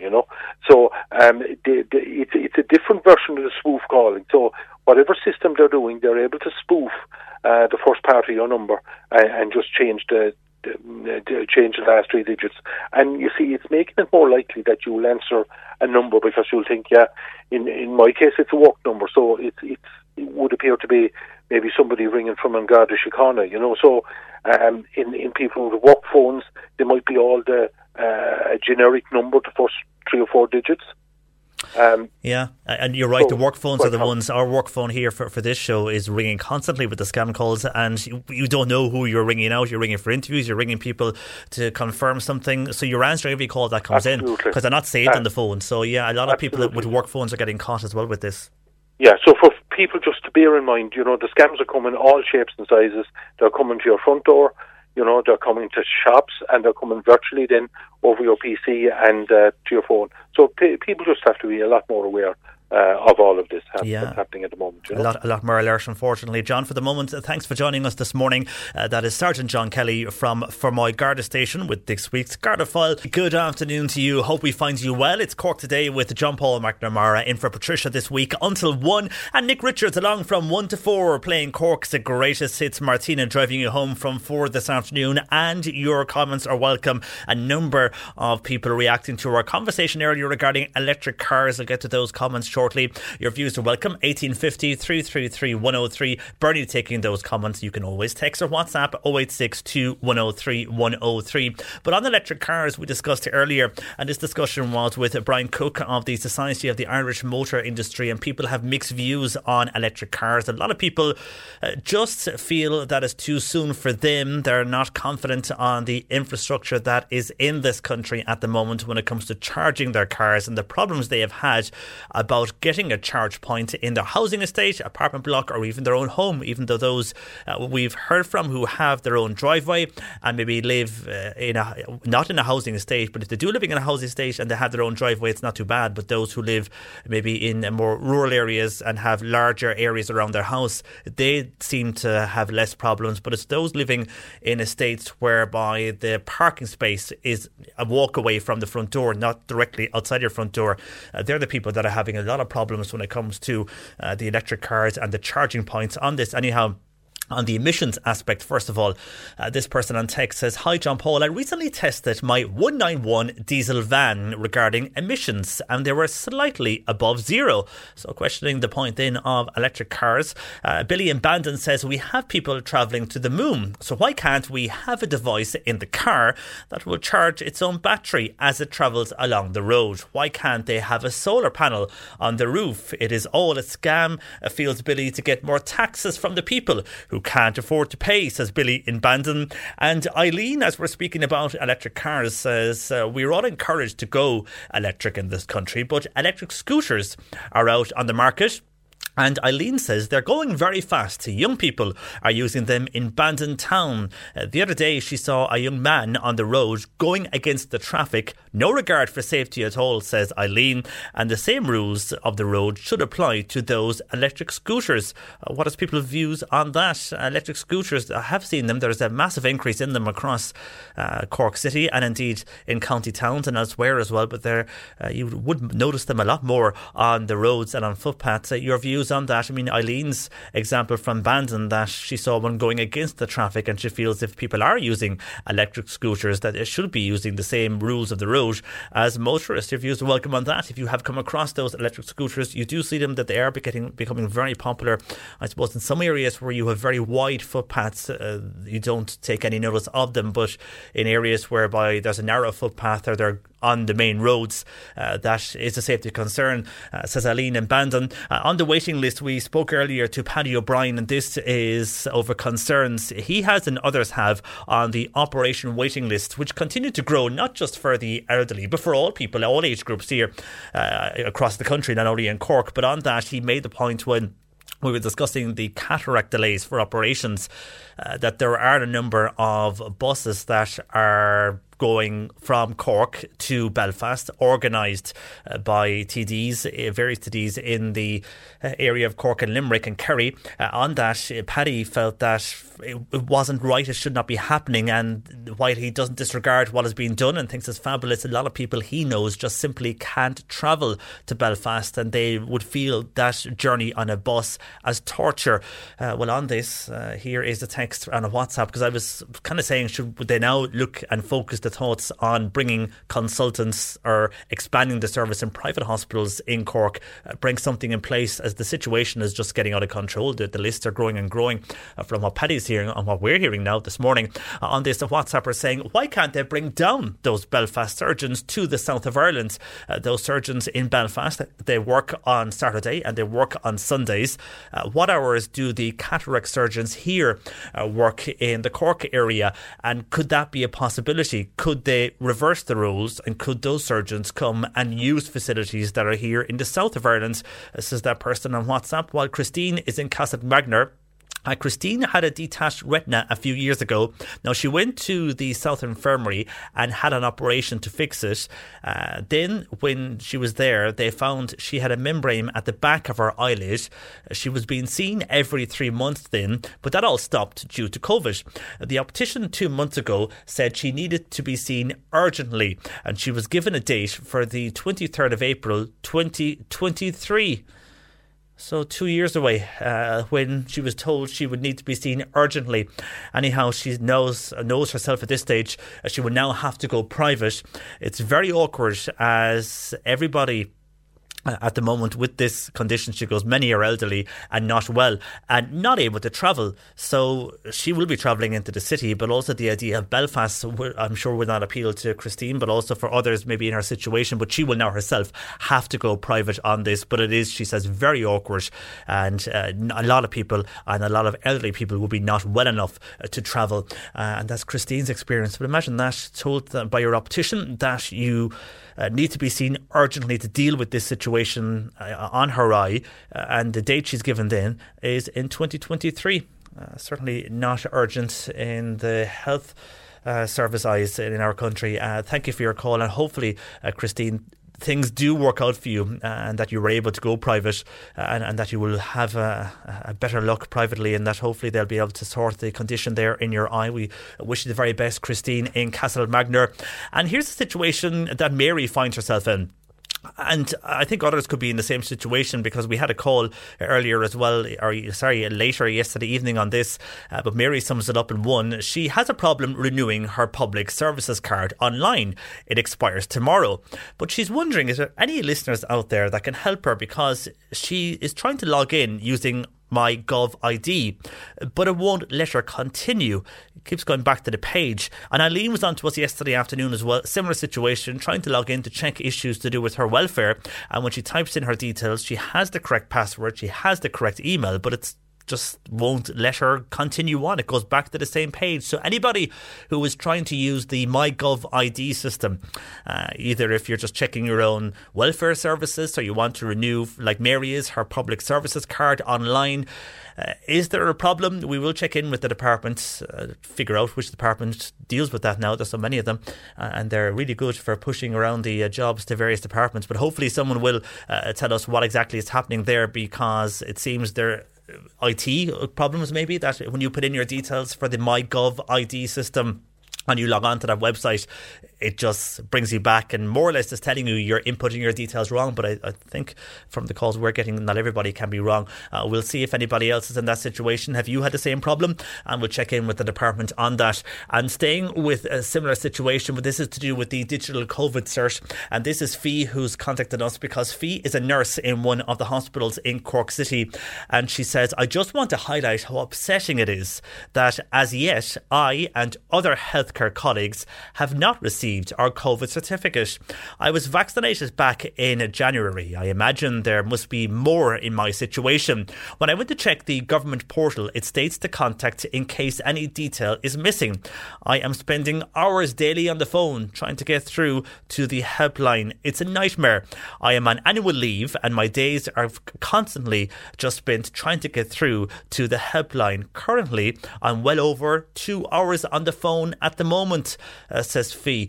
Oh Lord, and Fee, I can tell you, Dee was on to us during the week. She needed a cert because she had to go travel and visit a sick relative. And it took her over an hour and a half. Eventually she got through, but it was well over an hour and a half before she spoke to a person. The good news was when she spoke to someone, the issue was sorted for her. So hopefully you have the same experience if you eventually get through. But on that digital COVID cert helpline for Fee, over 2 hours on the phone. And it is upsetting when you're working in the frontline services in our hospitals and you're the ones who are dealing every day with cases coming in. And I'm sure over the last year would have dealt with people who were unwell due to COVID, and now you find yourselves not able to get that cert.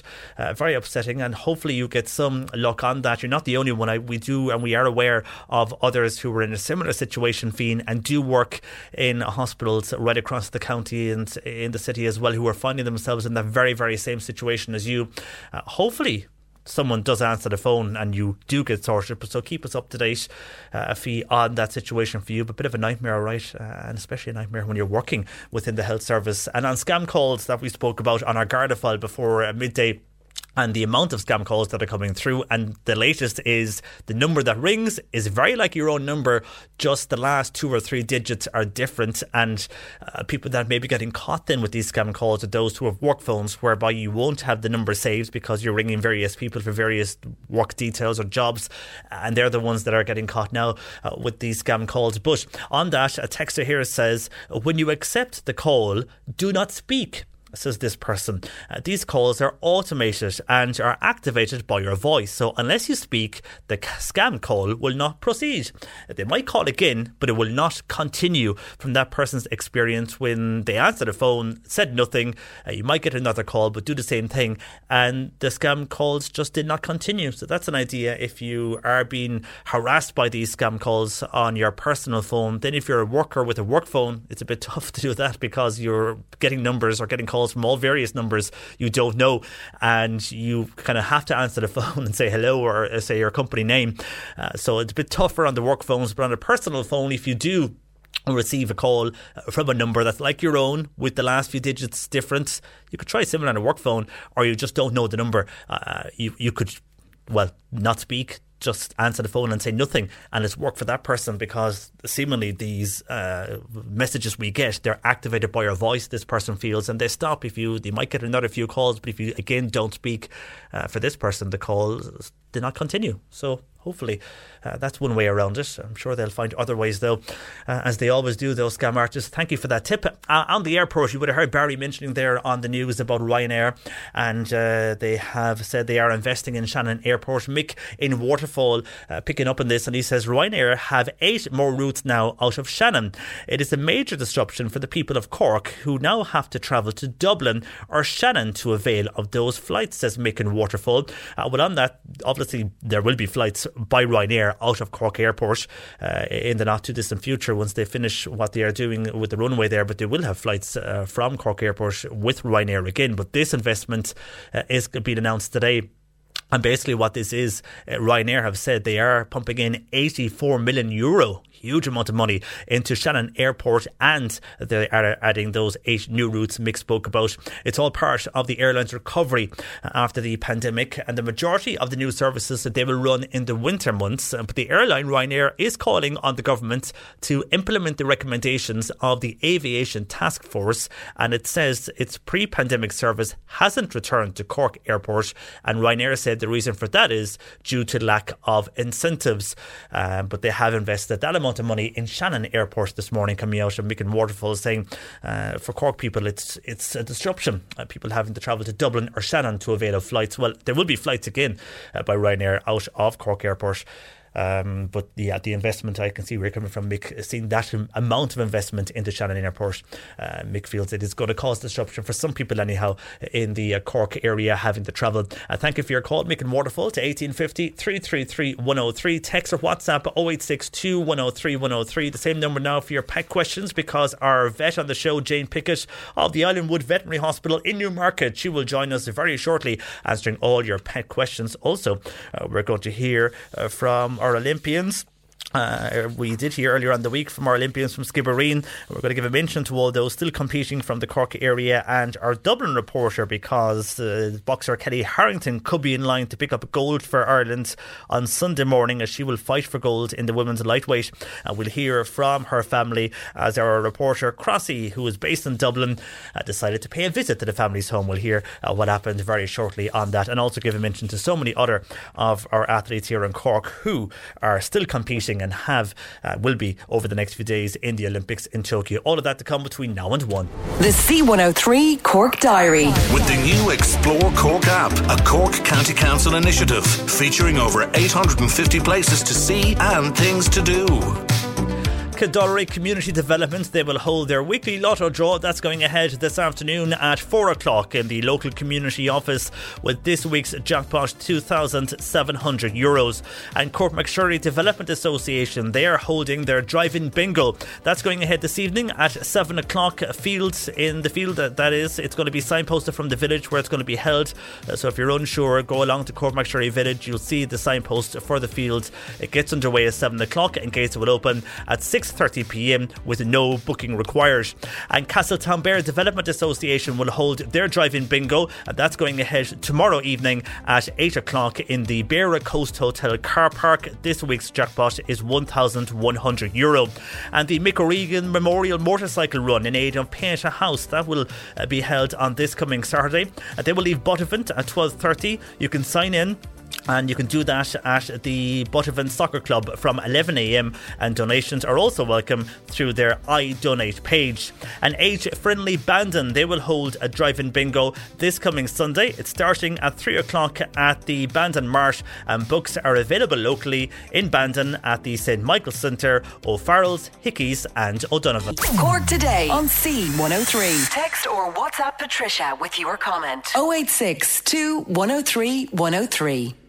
And on that listener who was inquiring about the public services card and could not log in to her government ID website with her government ID details, her email and her password, a number of people are in the same situation, so there must be some technical glitch with that website for those who have the government ID password and email, and you use that service to check your various welfare claims or whatever. You could check with that service. People can't log in, so we'll have to check that with the department and why that is. There could be a technical glitch, but for the person who was asking because they need to renew their public services card, a listener in Mill Street has said with regards to that, I rang the social welfare office in Newmarket because my card had expired. I rang them yesterday. A lovely lady gave me my PPS number and details. I gave them all my details, and then she said no problem, they will send a new one out, that because it can't be done online is what that Mill Street listener was told. So maybe contact your local social welfare office and see if they can help you. If you are having no luck online, maybe the social welfare office in your area can help you, like that lady in Mill Street has with the office in Newmarket. And Eileen is asking, is there any way of finding out from both COVID cases each day and hospital admissions as to the impact that the vaccine is having on the infection and breaking through the infection?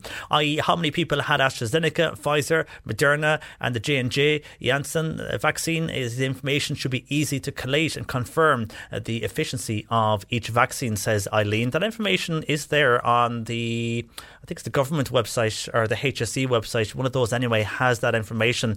It's done through where we used to get the details for each local area, kind of the COVID portal, I think it was called. You can access that, I'm sure, either on government.ie or gov.ie or the HSE website, and you have to do a bit of clicking and searching, but the details are there on how many people have taken up the vaccine offer and how many people, what different type of vaccines have been given out.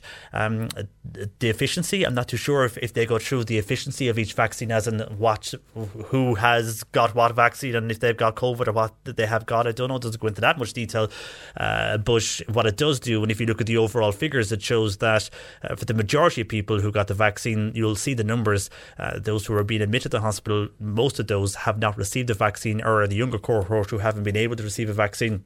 And then there's people who just don't want to receive the vaccine, and it's an option. Everybody's entitled to do what they want to do. But going on the numbers that we're getting, I mean, when we were covering this back in, I think it was March, when we visited the vaccination centre in Mallow, at that stage they had been vaccinating those in nursing homes, and the deaths in nursing homes had reduced, and many of those were done with AstraZeneca. So, it proved that things were working when it came to the vaccines, as the numbers were reducing. So if you want to dig into those websites, you'll be able to find out, because they do have all that information on those websites. The same sites, it's called the COVID portal, and you can access that through gov.ie, HSE websites, and that will also give you the breakdown in the local areas where you can see what the rates are and the COVID cases are in local areas across Cork that we used to cover when we were in the height of the pandemic then. So hopefully that helps you, Eileen. That information should be there. Michael's in the Skibbereen. Michael wants to know if there's a bus from Wilton to Skibbereen. Michael, there is. You can check the Bus Éireann website, ring Bus Éireann, and West Cork Connect are also there. Both of those do travel via Wilton, and you'd have to check out with Bus Éireann or West Cork Connect further times, but both those services do travel from Wilton to Skibbereen and all areas of West Cork. That is Bus Éireann and West Cork Connect. And Mike is in Youghal. His NCT is due on Monday. Now, his driver's licence is due for renewal, but he has an extension up to September. Will that be okay for the NCT? Well, many driving licences have been given an extra extension due to what was going on, so you should be okay, Mike. The NCT, they do look at your licence, but I can't see that being an issue, as they should be aware that many driving licences have been given a 10-month extension. I don't know what date or when your licence was due to be out, but if it is going on the timelines that was given out, and I presume going on your call that it's genuine, your licence is just been extended for 10 months from the dates that were given by the government, you should be okay there in that context. Thomas in Bantry, on the issue of the cataracts, he says the theatre in Bantry Hospital would be ideal for doing cataract operations. The theatre is lying practically idle at the moment, so why can't they make use of hospitals like Bantry and Mallow instead of having people travelling elsewhere in the country or paying out huge sums of money to access the operation in private hospitals? Good point, Tom. I'm sure a lot of people would agree with that. And John was in the welfare office as well in Newmarket. His public services card was out of date for the listener that contacted us earlier. This was Mary. He was promised a new one in the post in the last 10 days. It hasn't arrived yet, but you don't have to go online to renew your card. So for Mary that contacted us, if you want to again get onto your local social welfare office, hopefully they will help you. And I'm sure, John, your card will arrive in the post shortly. Now, we've had some great success in Tokyo when it comes to the Olympics. You would have heard on the show on Tuesday our rowers from Skibbereen, that was Paul O'Donovan and Fintan McCarthy, also Emily Hegarty, and the success there. We're having more success with boxing, but I want to give a mention to Austin O'Connor from the Mallow area. He received plaudits for his exploits in the equestrian event in the competition. Also because Austin himself, he was named as a reserve originally, so he didn't think he'd actually find himself on the team, but he did find himself on the team because Cathal Daniels he had to pull out. So Austin stepped in there, and it's his third Olympics. So we send congrats to Austin. Also Michelle Finn, who's from Castlemagner. It's her second Olympic Games, isn't it? And she's running in the 3,000 metre steeplechase, and she's had a time of 9.36, in which over there there's been a high temperature, so in sweltering conditions. So well done to her. It did leave her short of qualification time for the semi-final, but well done to Michelle Finn from Castlemagner. And also in Tokyo from Castlemagner is Shane Sweetnam, and he is involved in the show jumping competition, and he's due to show jump there in Tokyo on Friday. And we mentioned earlier, because all the gang in Connolly Avenue in Mallow were on to wish Alex Wright all the best. Alex is from London, but he goes in the 50k race walk, and that is going ahead. I think it's tomorrow night that's going ahead. Oh, it's tonight. It's actually tonight. So tonight that's going ahead. And of course he is training with Rob Heffernan, who's well known for race walking. So best of luck to Alex Wright, living in Mallow, all the gang in Connolly Avenue, wishing you well. And that race going ahead tonight. And today, overnight, boxer Kelly Harrington from Dublin, she will now fight the women's lightweight gold on Sunday morning at the Olympics. This is because she's booked a place into the final with a split decision victory overnight. She's already guaranteed a silver. Hopefully we can get another gold for Ireland. So our Dublin reporter decided, this is Crossy, he decided to go off and pay a visit to Portland Row in the heart of Dublin City this morning, and he caught up with Kelly Harrington's dad Christy and her brother Joel, and he first asked them outside their home how they both were feeling after Kelly's fight. Unbelievable. Numb. I'd say numb is probably the best way to describe it. After years and years and years of graft and being happy, being upset, being frustrated, being motivated, being unmotivated, everything in between, she's got where she deserves to be, and she's got where she should be.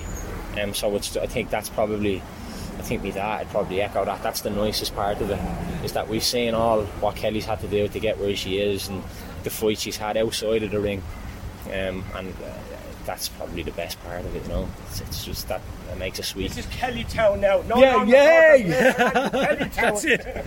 Like the community. Jesus. They're brilliant. They are the champions. I'm telling you now, they are the champions. And it's like Christy Duignan says, crazy words.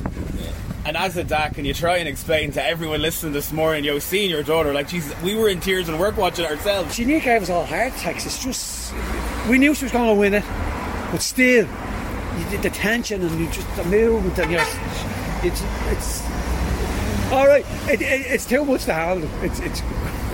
We never dreamed that this would come on us. John, we knew Kelly would do well in the Olympics and all that. We didn't see this side hitting us. Have you been speaking to her yet? We spoke to her a couple of days ago. Now we'll get to her in a while. Just let her settle for a while. We haven't spoken to her this morning. This is special. So we're leaving her and we'll probably get a 5-minute window. That's it.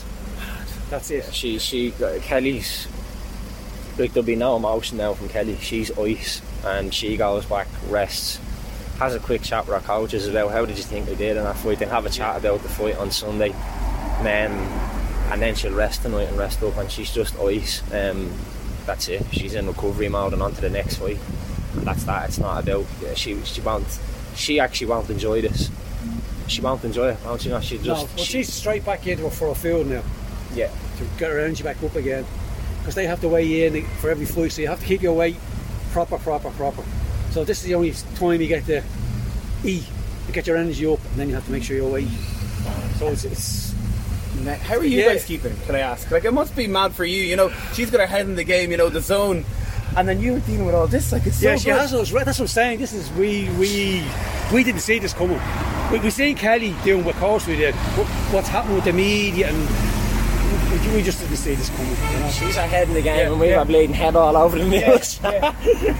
Huge excitement there in the heart of Dublin City Centre this morning in Portland Road. That was our Dublin reporter Crossy, who caught up with the family of Kelly Harrington, who she, of course, on Sunday morning she will fight for the women's lightweight gold at the Olympics in Tokyo. And there were her dad Christy and brother Joel, all excited and just overwhelmed at the response from people, not only in Dublin but across the country. So doing okay we are here in Ireland when it comes to the Olympics. So we could have a third gold, or a second gold even, at the Olympics and we are, as a small nation, doing quite well in Tokyo, and just so much respect for all our Olympians, regardless if they're coming home with or without medals. The effort they have put in, and indeed the representation they have given Ireland, is just fantastic. So well done to all right across the Cork area. We're mentioning across the week as many as we can, but that's the latest big news when it comes to the Irish in Tokyo, and we'll be all eyes on Sunday morning to see if we can get that gold for Kelly Harrington. The best of luck to her, and the best of luck to the others I mentioned there as well tonight, of course, from London but living in Mallow, Alex Wright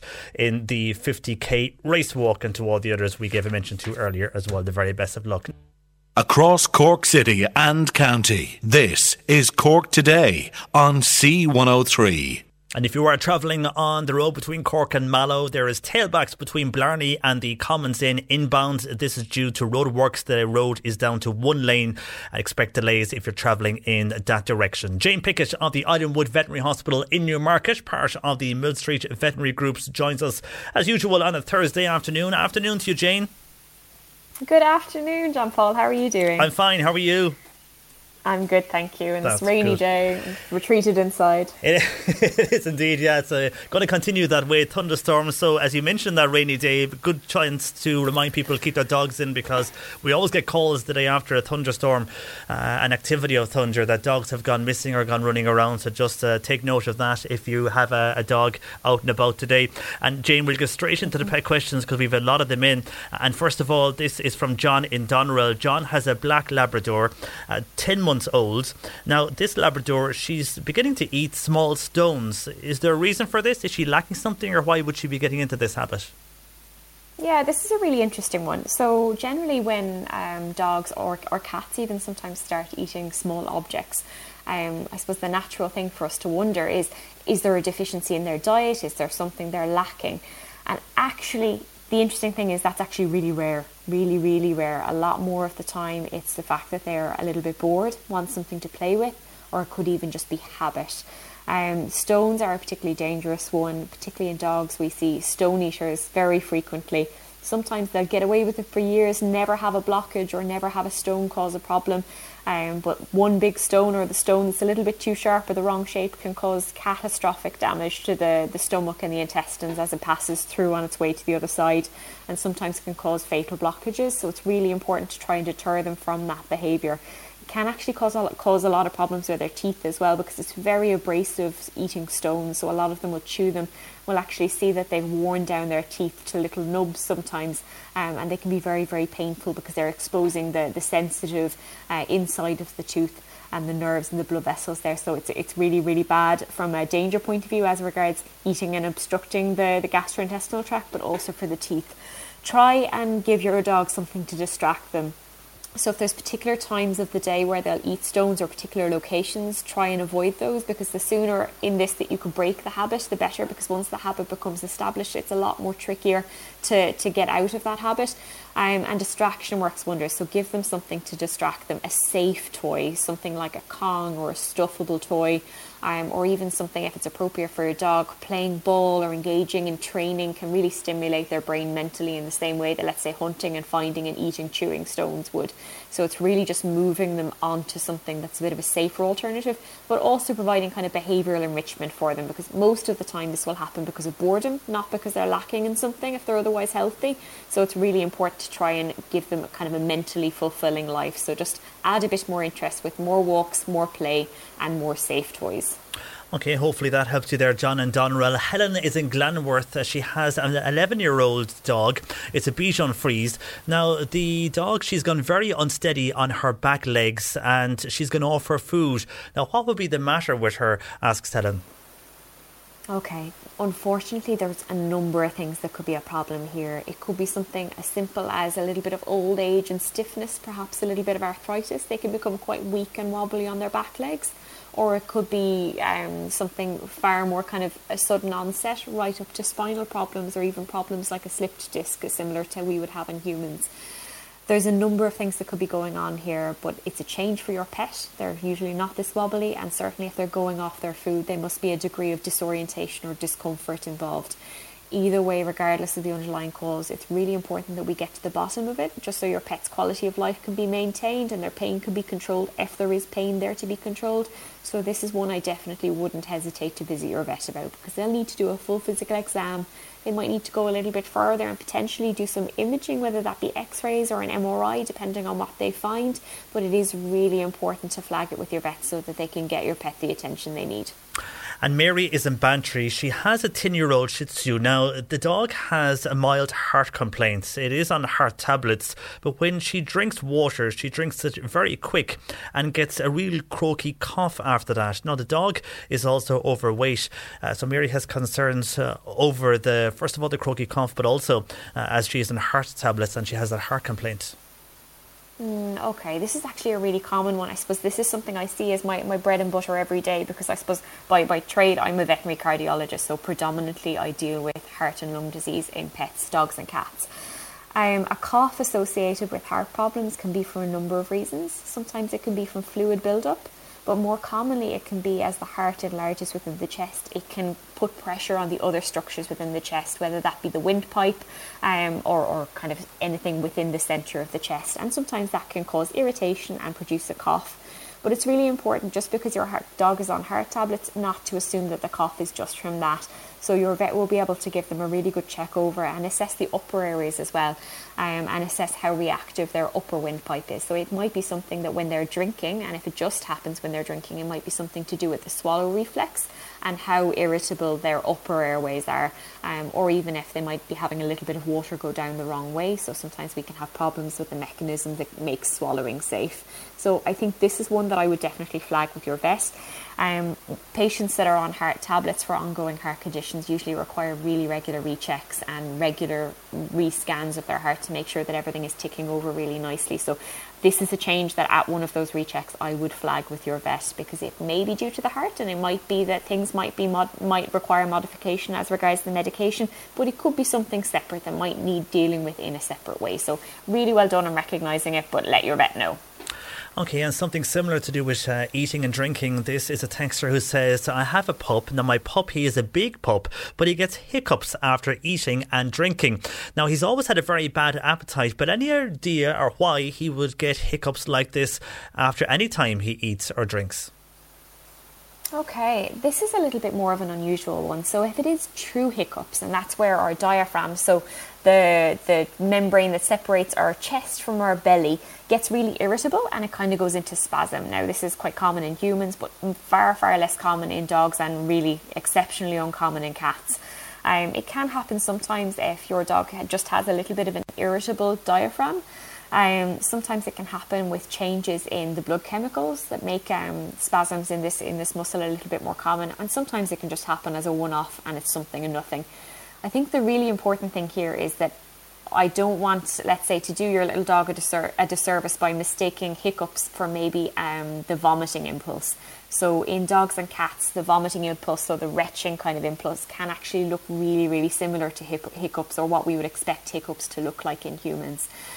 So this little dog may need a workup to make sure that it hasn't got a stomach or a food pipe problem, particularly if it's a young dog, just to make sure that it might just be that he has an upset tummy or his food mightn't be agreeing with him, but just to rule out the more serious problems that can occur in puppies where they're born with maybe things that may not be quite so normal inside and can sometimes prevent them from digesting things normally. So this is one that I would say take a video the next time you see an episode, so that you can show it to your vet. We love seeing vet videos in the veterinary clinic, because a lot of the time when pets visit us, there's lots of adrenaline running through the system. They don't generally show us the behaviours that are problematic at home. So take a video the next time it happens, so that when you visit your vet for a checkup appointment, you can show it to them and they'll see exactly what's going on. So you have first-hand experience then of what you're dealing with when you see it in reality. Yeah. Exactly, and it's really helpful, because sometimes seeing it in the flesh is the only way to really know exactly what the pattern looks like, and I think it takes a trained eye. That's a good idea. Jane, we'll leave it there. Thanks for joining us, and mind yourself with the thunder and rain there in Mill Street, and we'll chat to you next week. That is Jane Pickett of the Islandwood Veterinary Hospital in Newmarket, part of the Mill Street Veterinary Group. Thanks to Bernie Murphy who produced. I'm John Paul McNamara. Enjoy your Thursday afternoon. A lot can happen in the next 3 years. Like a chatbot may be your new best friend. But what won't change? Needing health insurance. United Healthcare Tri-Term Medical Plans are available for these changing times. Underwritten by Golden Rule Insurance Company, they offer budget-friendly, flexible coverage for people who are in between jobs or missed open enrollment. The plans last nearly 3 years in some states, with access to a nationwide network of doctors and hospitals. So for whatever tomorrow brings, United Healthcare Tri-Term Medical Plans may be for you. Learn more at uh1.com. Planning for your next trip? Elevate your travel style with Quince. Quince has all the jet-setting essentials you'll want for your next getaway, like European linen, premium luggage options, buttery soft Italian leather bags, and so much more. And is all priced at 50 to 80% less than similar brands. Plus, Quince only works with factories that use safe and ethical manufacturing practices. Pack your bags with high-quality essentials you'll be wearing for vacations to come with Quince. Go to quince.com/pack for free shipping and 365-day returns.